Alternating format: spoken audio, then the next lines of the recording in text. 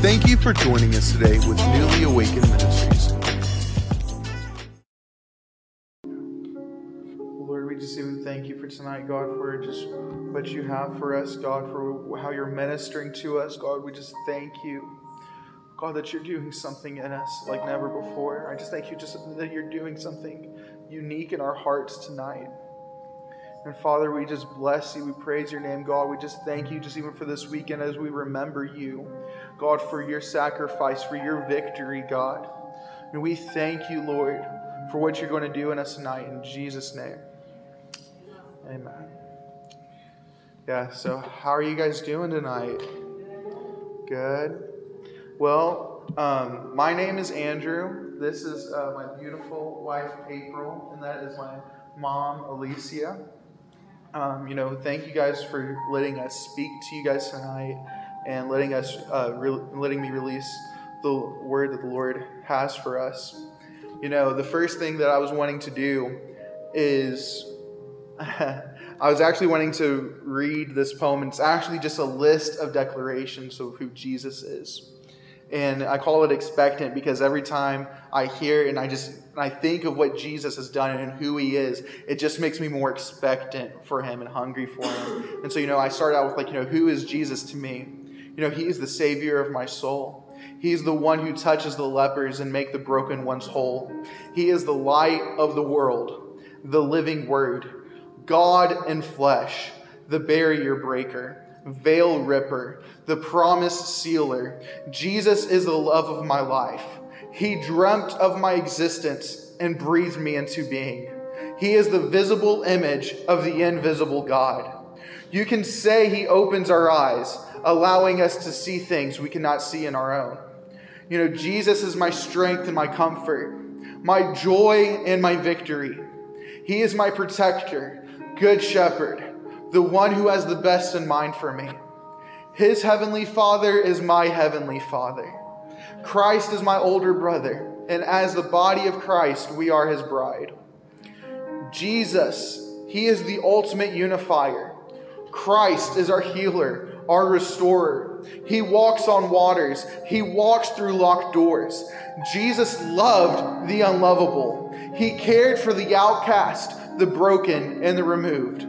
Jesus broke traditions, but yet he brought peace. Jesus brought heaven to earth so this earth could look like heaven. He is the only worthy one of our lives, worthy of our praise, full of wonder and full of life. Jesus broke the curse of death and empowered us with victory. And Jesus is my greatest friend. That's how, yeah. Yes, Lord. Oh, man. Every time I just think of who Jesus is, doesn't it make you excited? When you get to know who Jesus is, when you get to have a glimpse of what Jesus is doing and what he wants to do in our lives and what he's even wanting to do with us in our relationship, doesn't that just make you all excited and full of joy and make your heart just kind of flutter everywhere? It's awesome. Before we go into the message, I was kind of wanting to share something that the Lord was speaking to me yesterday. And it might seem odd, and I feel like it might be for one or two people. But, yesterday I had to do a little bit of lawn work because my dogs, they like to dig holes. And so what I had to do is I had to go out and I had to grab a shovel, grab a wheelbarrow, and I had to go, grab some more dirt from another side of the yard to go and fill up the holes. Well, when I went to go do that, I started digging, and I hit a root. I was like, okay. Then I hit a rock. I was like, okay. Then another root, and I'm like, oh my goodness. It felt like all the roots and rocks and all of the 30 acres was just in that one spot. But I was like, oh boy. So, I went off, unloaded, came back, and I was like, I'm just going to go in a new spot. I'm going to go from the other spot. And when I did, the dirt started coming up with ease. And I started filling up 4 or 5 barrels of just the dirt to fill up the holes. And I was like, man, this was just so easy. And the Lord was like, see, it's important where you're planted.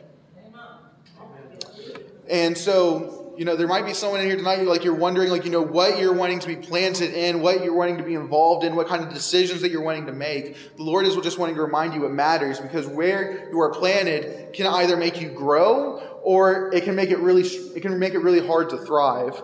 So God, He's just wanting to say, it's important where I place you. And, and honestly, when He said that to me, it was really heavy on my heart, because recently the Lord had me and my wife at a place where we were able to serve at a church, serve at a house for a season. And, and some of it was good, and then some part of it was hard. And so right now we're doing what we need to do and just following the Lord. And sometimes we can get impatient and God, I just want the process to hurry up. I just want this to go ahead and go there. And He's like, hey, just be patient. I have somewhere for you. Just wait. And so, yes. Okay, now, the word that the Lord has for tonight, and it's something He's put on my heart for the last maybe 3 weeks or so, but it's on unity. And He was saying, what we are in unity with matters. What we are in unity with matters. Because what we are in unity with can be the pillars of our faith, or it can be the strongholds to our downfall. And the Lord, He gave me a couple examples for the negative and the positive, to show us what we're in unity with. It can become our strongholds, or they can become our downfalls. The first thing the Lord, He was showing me, it was 3 examples of our downfall, because He was wanting to remind us of His goodness. And the first one, okay, first of all, who has their Bibles tonight? I just want to see you guys tonight. Yeah? Well, I'm going to let you know we are going to go through a lot of Scripture. So I hope you guys are ready. The first example I'm going to say is the fall of Satan. We're going to go to Isaiah 14, verses 12 through 15. Yes.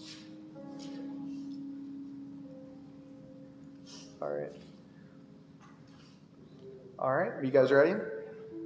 No.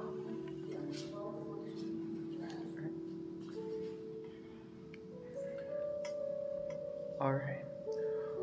Well, verse 12 says, "How you have fallen from heaven, O star of morning, the son of the dawn. You have been cut down to the earth, and you have weakened the nations. But you said in your heart, I will ascend to heaven, and I will raise my throne above the stars of God, and I will sit in the mount of assembly in the recess of the north. And I will ascend above the heights of the clouds, and I will make myself like the Most High. Nevertheless, you will be thrust down to Sheol, the bottom of the pit." Okay, and now we're going to go to Revelation chapter 12, and then verse 3 through 10. And it says, "Then another sign appeared in heaven, and behold, it was a great red dragon having 7 heads and 10 horns. And his heads were like 7 diadems." I can't say. Yeah, thank you.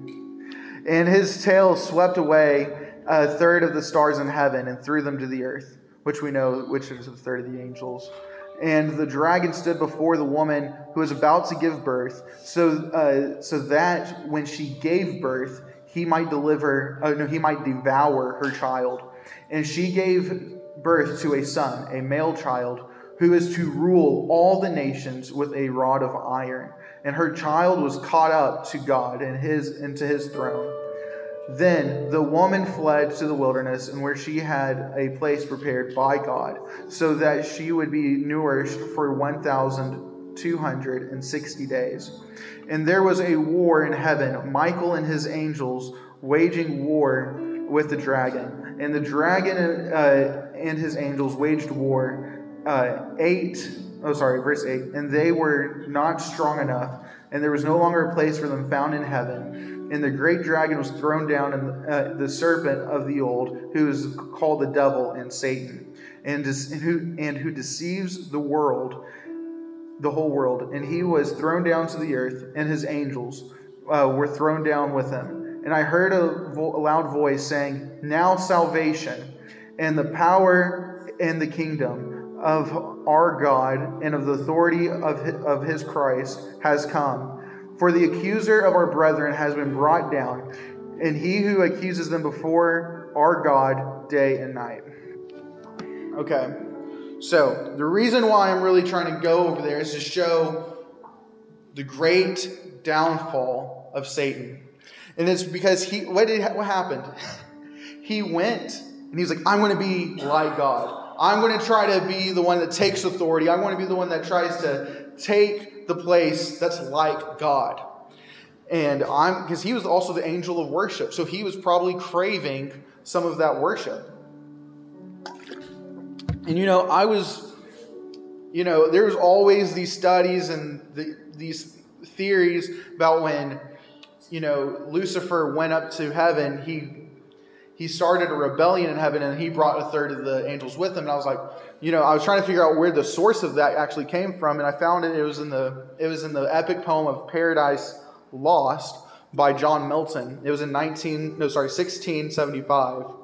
And but the thing is, a lot of people believe that where he went into heaven and he actually caused a coup against God. And the thing is, he already had his heart turned, right? He already had his heart turned against God. Said, "I'm about to ascend into heaven." So he went into heaven, and he actually created a unity and a rebellion against God. And with that unity, with the wrong unity, God cast that down.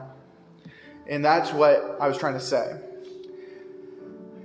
And so that was like a large downfall. And then now with man, we can go to Genesis chapter 3, verses 1 through 13. It says, "Now the serpent was more craftier than any beast of the field which the Lord had made. And he said to the woman, 'Indeed, has God said, you shall not eat from any tree of the garden?' And the woman said to the serpent, 'From the fruit of the trees of the garden we may eat. But from the fruit of the tree which is in the middle of the garden, God has said, you shall not eat from it or touch it, or you will die.' And the serpent said to the woman, 'Surely you will not die. For God knows that in the day you eat from it, your eyes will be opened, and you will be like God, knowing good and evil.' And when the woman saw that the tree was good,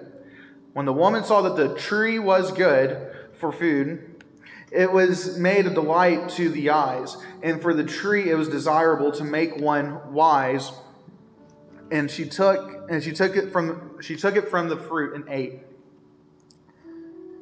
And she also gave it to her husband with her, and he ate. And then the eyes of them both were opened, and they knew that they were naked. And they sewed fig leaves together and made themselves loin coverings. They heard the sound of the Lord was walking in the garden in the cool of the day, and the man and his wife hid themselves from the presence of the Lord among the trees.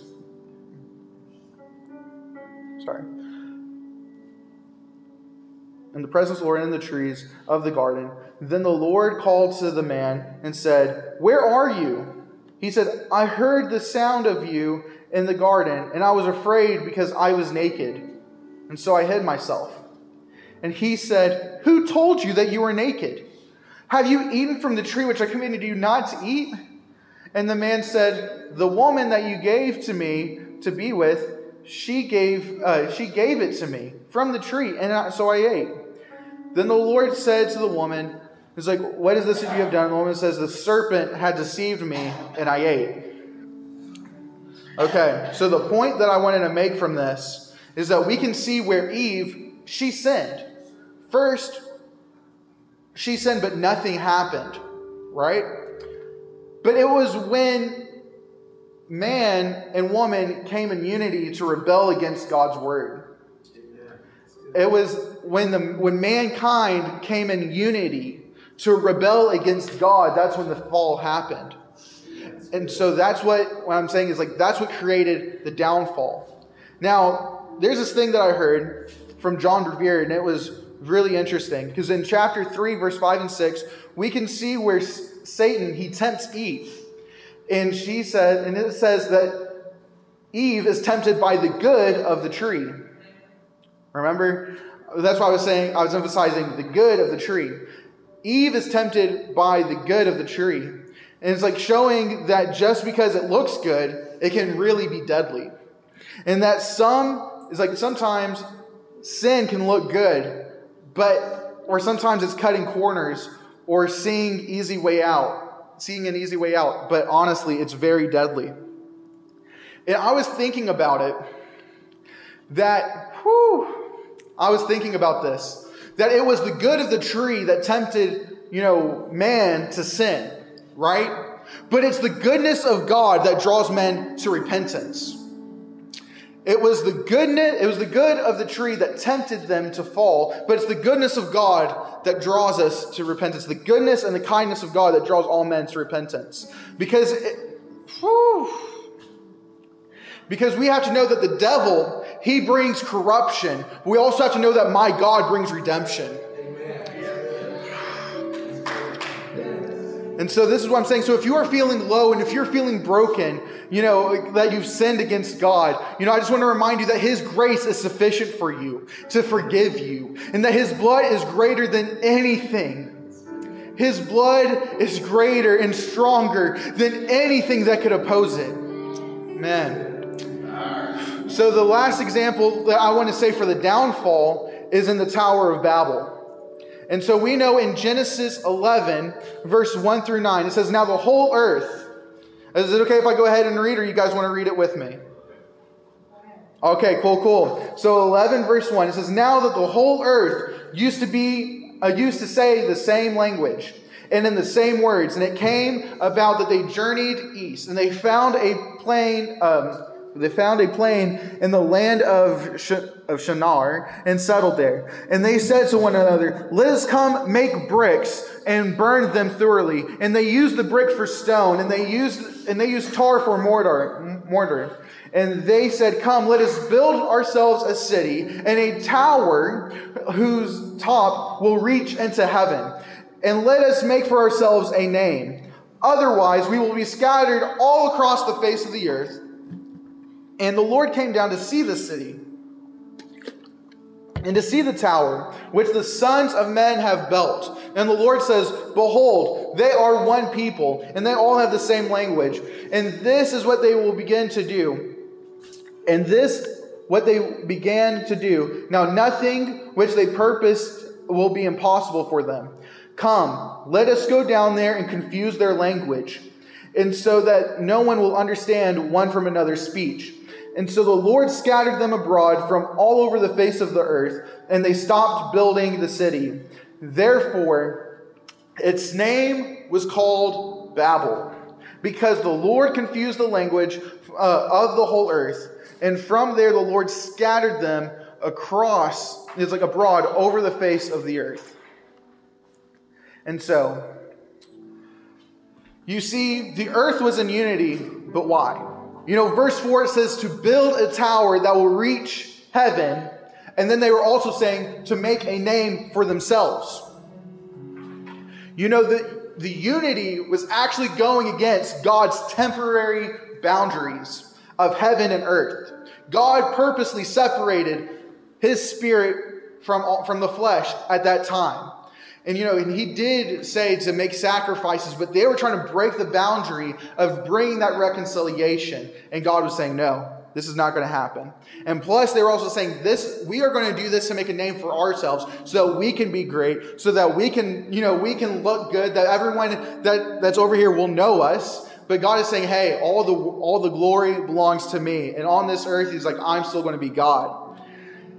And so He separated one from another. Now, for the unity that can be the pillars of our faith, man, I really love it. Because what happens when we become in unity with God's promises.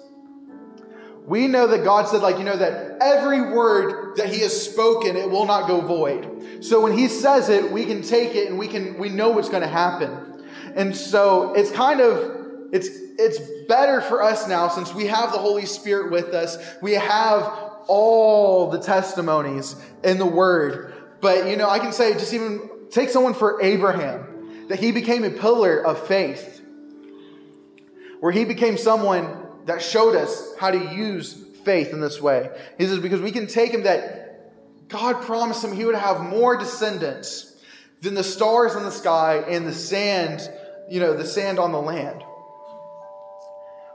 But in Abraham, he believed God even until he was, old in age. And because of his faithfulness to hold on to God's promises, Abraham came into unity with God's word, and his word was fulfilled. And it actually started, the lineage that Jesus was going to be born from. Just think about that. God gave you a promise, and you hold on to it. And because of that, God's going to birth his seed through your line. That is awesome. And that's the thing. It's like when God gives you a word, he's actually wanting to birth things in you and through you. He's wanting to do a new thing inside of you. And it's just from heaven to earth and flowing through. And so also, what happens when we obey a command from God? We know that God commands Moses and the children of Israel to walk through the Red Sea. And they did. And as they did, the sea split, and the testimony of Exodus from Egypt was a pillar of faith that they always referred to and even prayed in the midst of their distress. They would call upon God, and they would even say, the God that brought us out of Egypt, the God that split the sea, the God that provided for us in the midst of the wilderness. They would always remember, God, you are the one that delivered us, because it became an ultimate pillar that shaped history. And also, another example for when we obey God in his command is in Acts 9, verse 10. It says, now there was a disciple at Damascus named Ananias, and the Lord said to him in a vision, Ananias. And he answered, here I am, Lord. And the Lord said to him, get up and go to the street called Straight, and inquire at the house of Judas from a man from Tarsus named Saul, for he is praying.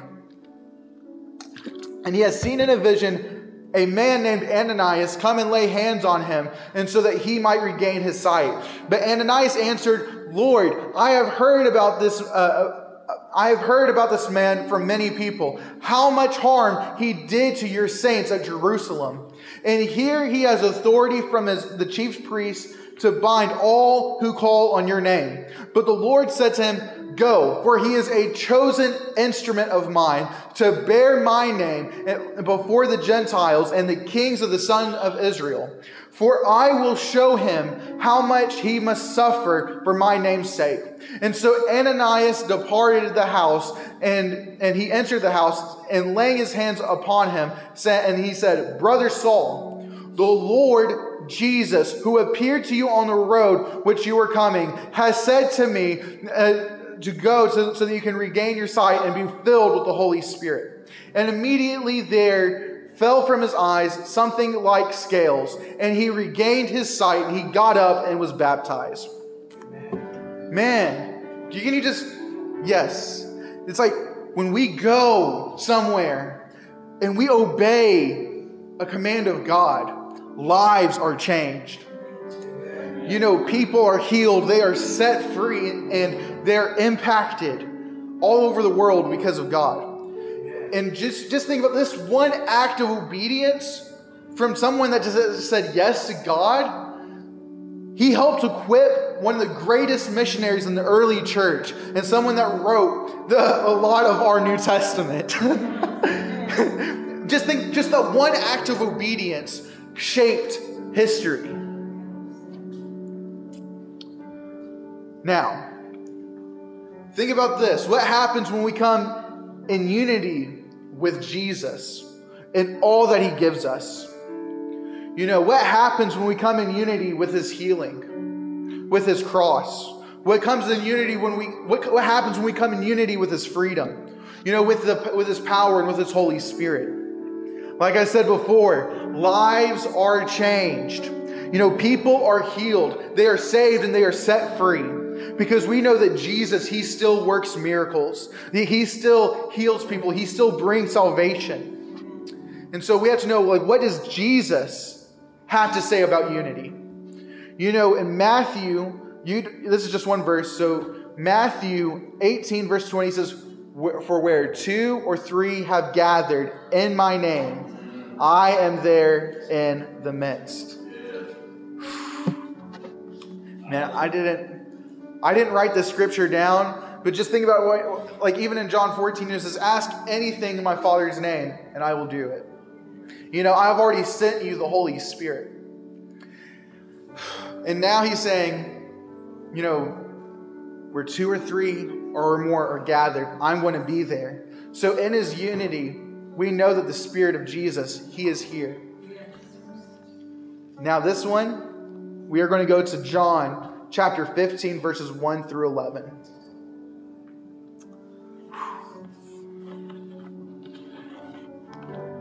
All right, so from verse 1, it says, "I am the true vine, and my Father is the vine dresser.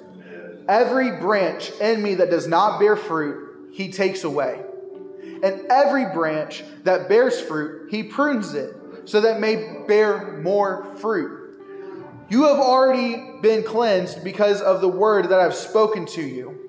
Abide in me, and I in you. And as the branch cannot bear fruit of itself unless it abides in the vine, so neither can you unless you abide in me." Here's the unity.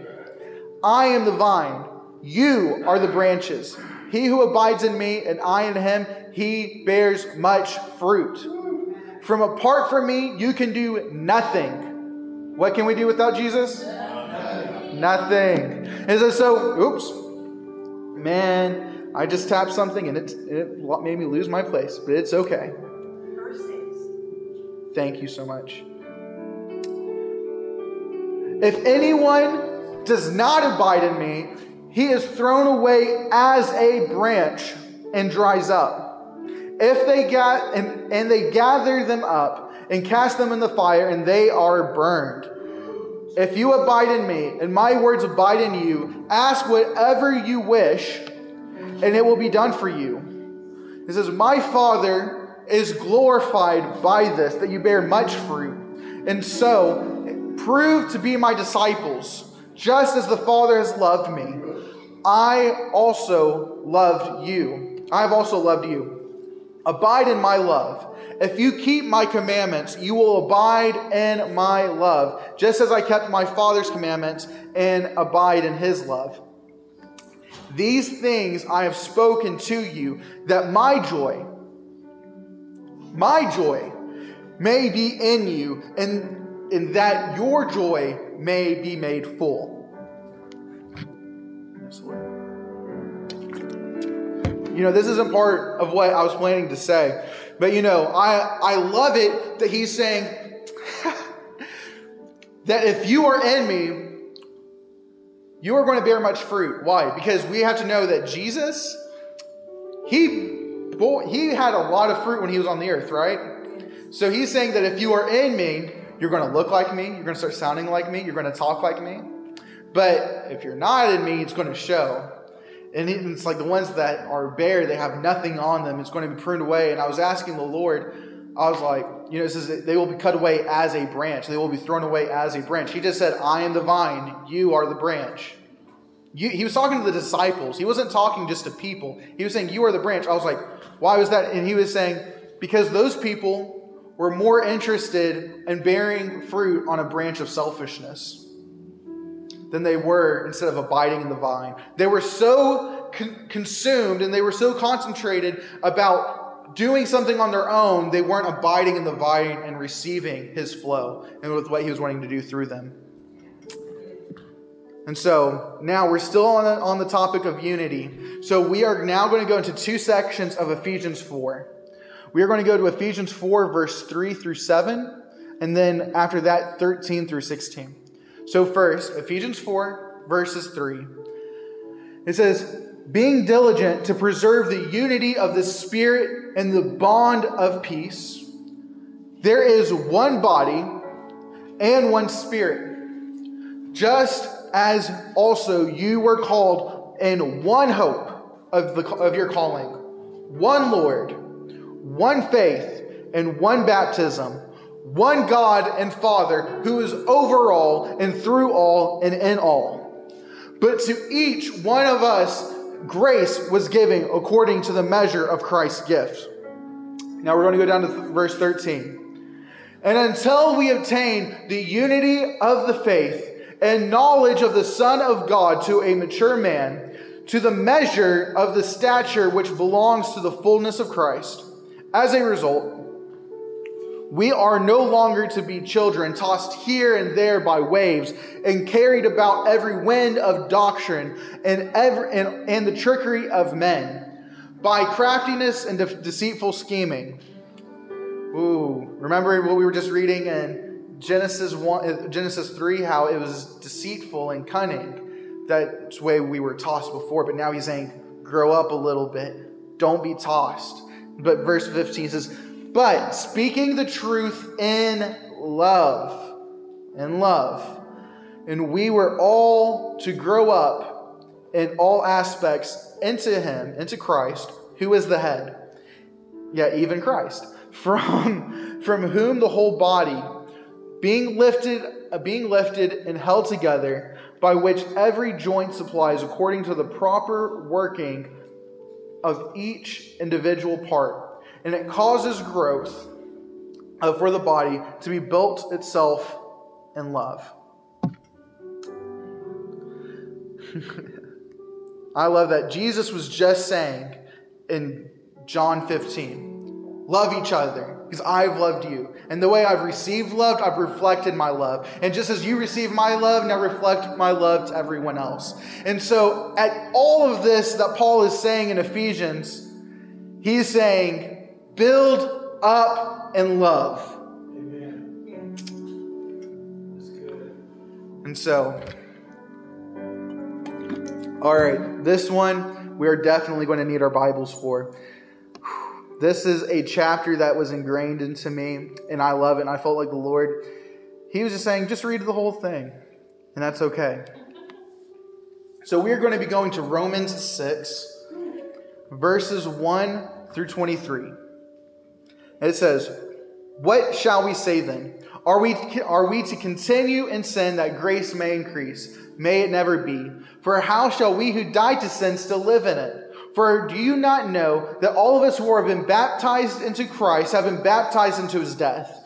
Therefore, we have been buried with him through baptism into death, so that as Christ was raised from the dead through the glory of the Father, we too might walk in the newness of life.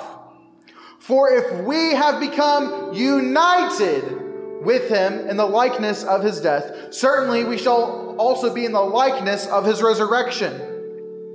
Man, that's what I'm trying to say.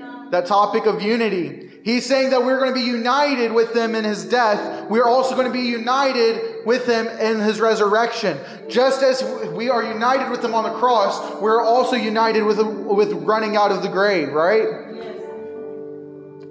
So knowing this, that our old self was crucified with him in order that our body of sin might be done away with, so that we would no longer be slaves to sin. For he who has died has been freed from sin. Now, if we have died with Christ, we believe that we shall also live with him, knowing that Christ, having been raised from the dead, is to never die again. Death is no longer master over him. For the death he died to sin once for all. But the life that he lives to God. So even consider yourselves to be dead to sin, but alive to God in Jesus Christ. Therefore, do not let sin reign in your mortal body, so that you obey its lusts. And do not go on presenting the members of your body as sin, as instruments of unrighteousness. But present yourselves to God, to those alive from the dead, and your members as instruments of righteousness to God. Verse 14. For sin shall no longer be master over you, for you are not under law, but under grace. What then? Shall we sin because we are not under law, but under grace? May it never be. Do you not know that when you present yourselves to someone as slaves for obedience, you are slaves to the one who you obey? Either sin resulting in death or obedience resulting in righteousness. But thanks be to God that though you were slaves to sin, you have become obedient from the heart. You have been obedient from the heart to the form of the teaching which you were committed. And you have been freed from sin, and you became slaves to righteousness. We get to serve God with everything we have. I am speaking to you in human terms because of the weakness of your flesh, of our flesh. We're the audience. For just as you presented your members as slaves to impurity, to lawlessness, resulting in further lawlessness, now present your members as slaves to righteousness, resulting in sanctification. We are called to be sanctified. For when you were slaves to sin, you were free in the regard to righteousness. Therefore, what benefit were you deriving from the things which you are now ashamed? We used to sin and we used to enjoy the things, but what good is it doing us? It's like, for the outcome of those things is death. But now, you have been freed from sin and enslaved to God. We get to belong to Him. You derive your benefit resulting in sanctification and the outcome eternal life. For the wages of sin is death. But the free gift of God is eternal life through Jesus Christ our Lord. Man, I love that chapter. For we get to be with Jesus, in Jesus, and He gets to be in us. Paul is even saying here, if we belong to Jesus, then we belong to His cross. We belong to His resurrection. It's like that we are in unity with His death and in unity with His resurrection. Those are good things to be in unity with, right? Those are really our pillars of faith. It's like, so that if we are in Christ, we are now sons and daughters of the Most High God, of the Most High King.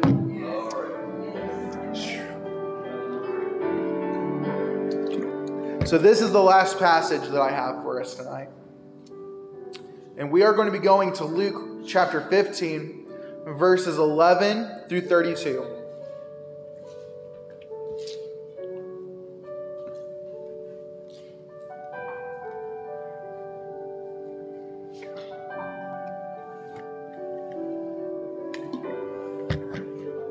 So, starting verse 11. And he said, a man had 2 sons, and the younger of them said to his father, Father, give me the share of the estate of my inheritance that falls to me. So he divided his wealth between them, and not many days later, the younger son gathered everything together and went on a journey into a distant country, and there he had squandered his estate with loose living. Now, when he had spent everything, a severe famine occurred in that country, and he began to be impoverished.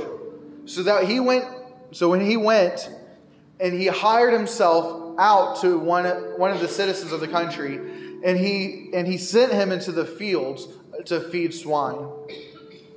And he would have gladly filled his stomach with some of the pods that the swine were eating. And so, because no one was giving him anything to eat. Man. So, but when he came to his senses, he said, how many of my father's hired men have more than enough bread, but I am dying here with hunger? I will get up and go to my father, and I will say to him, Father, I've sinned against heaven and in your sight.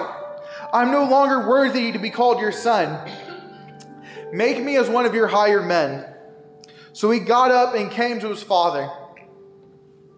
But while he was still a long way off, his father saw him, and he felt compassion for him. And he ran down and embraced him, and he kissed him. And he said, the son said to the father, Father, I've sinned against heaven and in your sight. I am no longer worthy to be called your son. But the father said to his slaves, quickly, bring out the best robe and put it on him. Put a ring on his hand and sandals on his feet. Bring the fatted calf and kill it, and let us eat and celebrate. For the son of mine was dead, and he has now come again to life. He's like, and he was lost, but he has been found. And then they began to celebrate. But verse 25, now his older son in the field, when he came, approached the house, and he heard the music and dancing, and he summoned one of the servants and began inquiring to what these things should be. And he said to him, your brother has come. Your father has killed the fatted calf, because he was received him back safe and sound. But the brother became angry, was not willing to go in. And his father came out and began pleading with him. But he answered and he said to his father, look, for so many years I have been serving you, and I have never neglected a command of yours. And yet, he's like, you have never given me a young goat. He's like, that I may celebrate with my friends. But when this son of yours came and devoured your wealth with prostitutes, you came and gave him a fatted calf? But the father said to him, son, you have always been with me, and all that is mine is yours. It's like, but we have to celebrate and rejoice, for this brother of yours was dead, and he has begun to live. He was lost, but now he is found.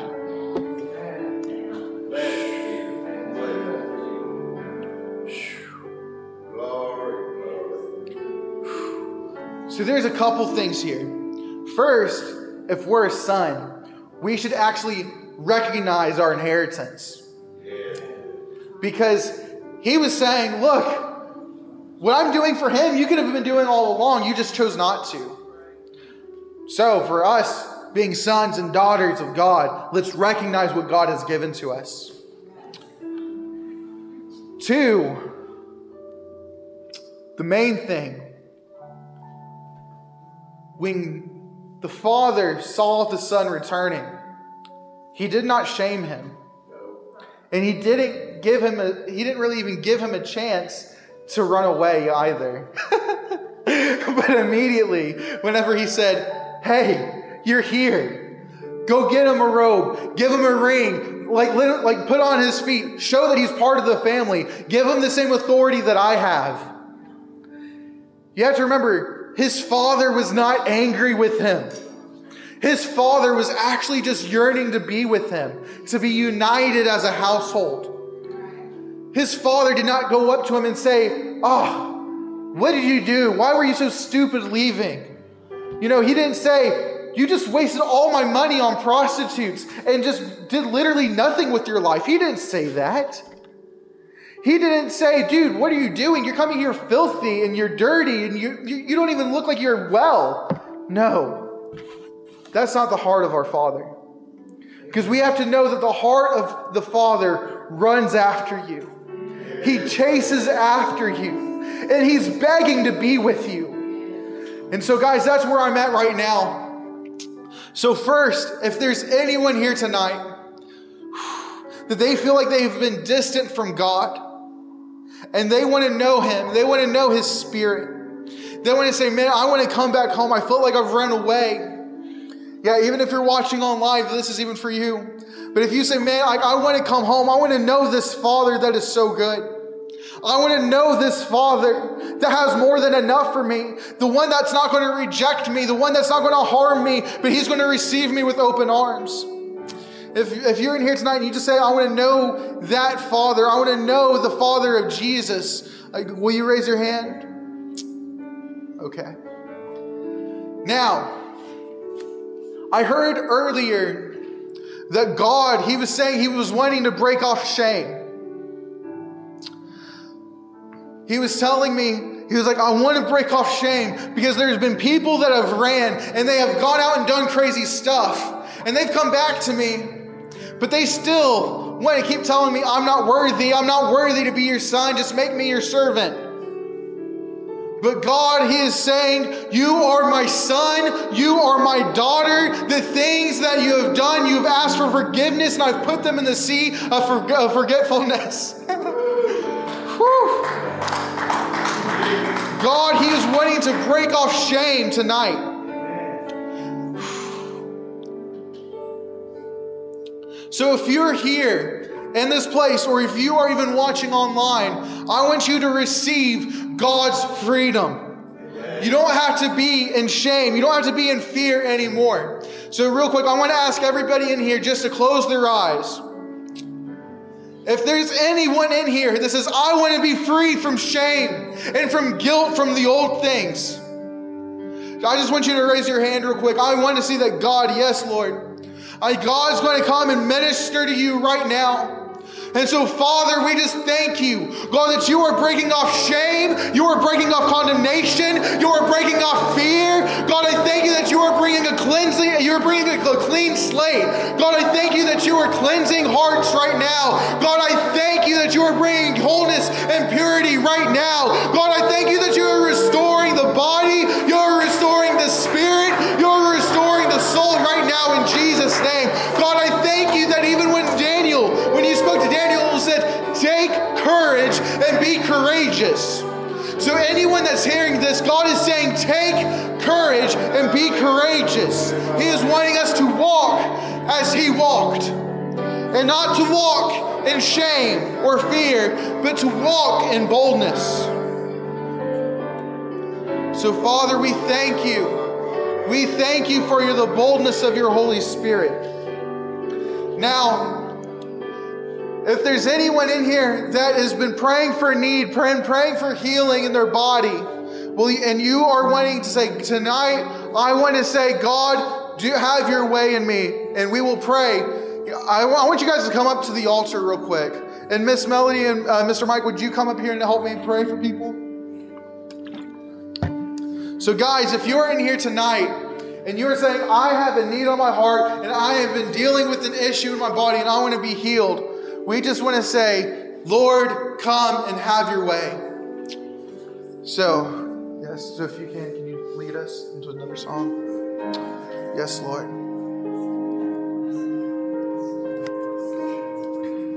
Jesus. Passion after passion, lay them aside. Thought there was me.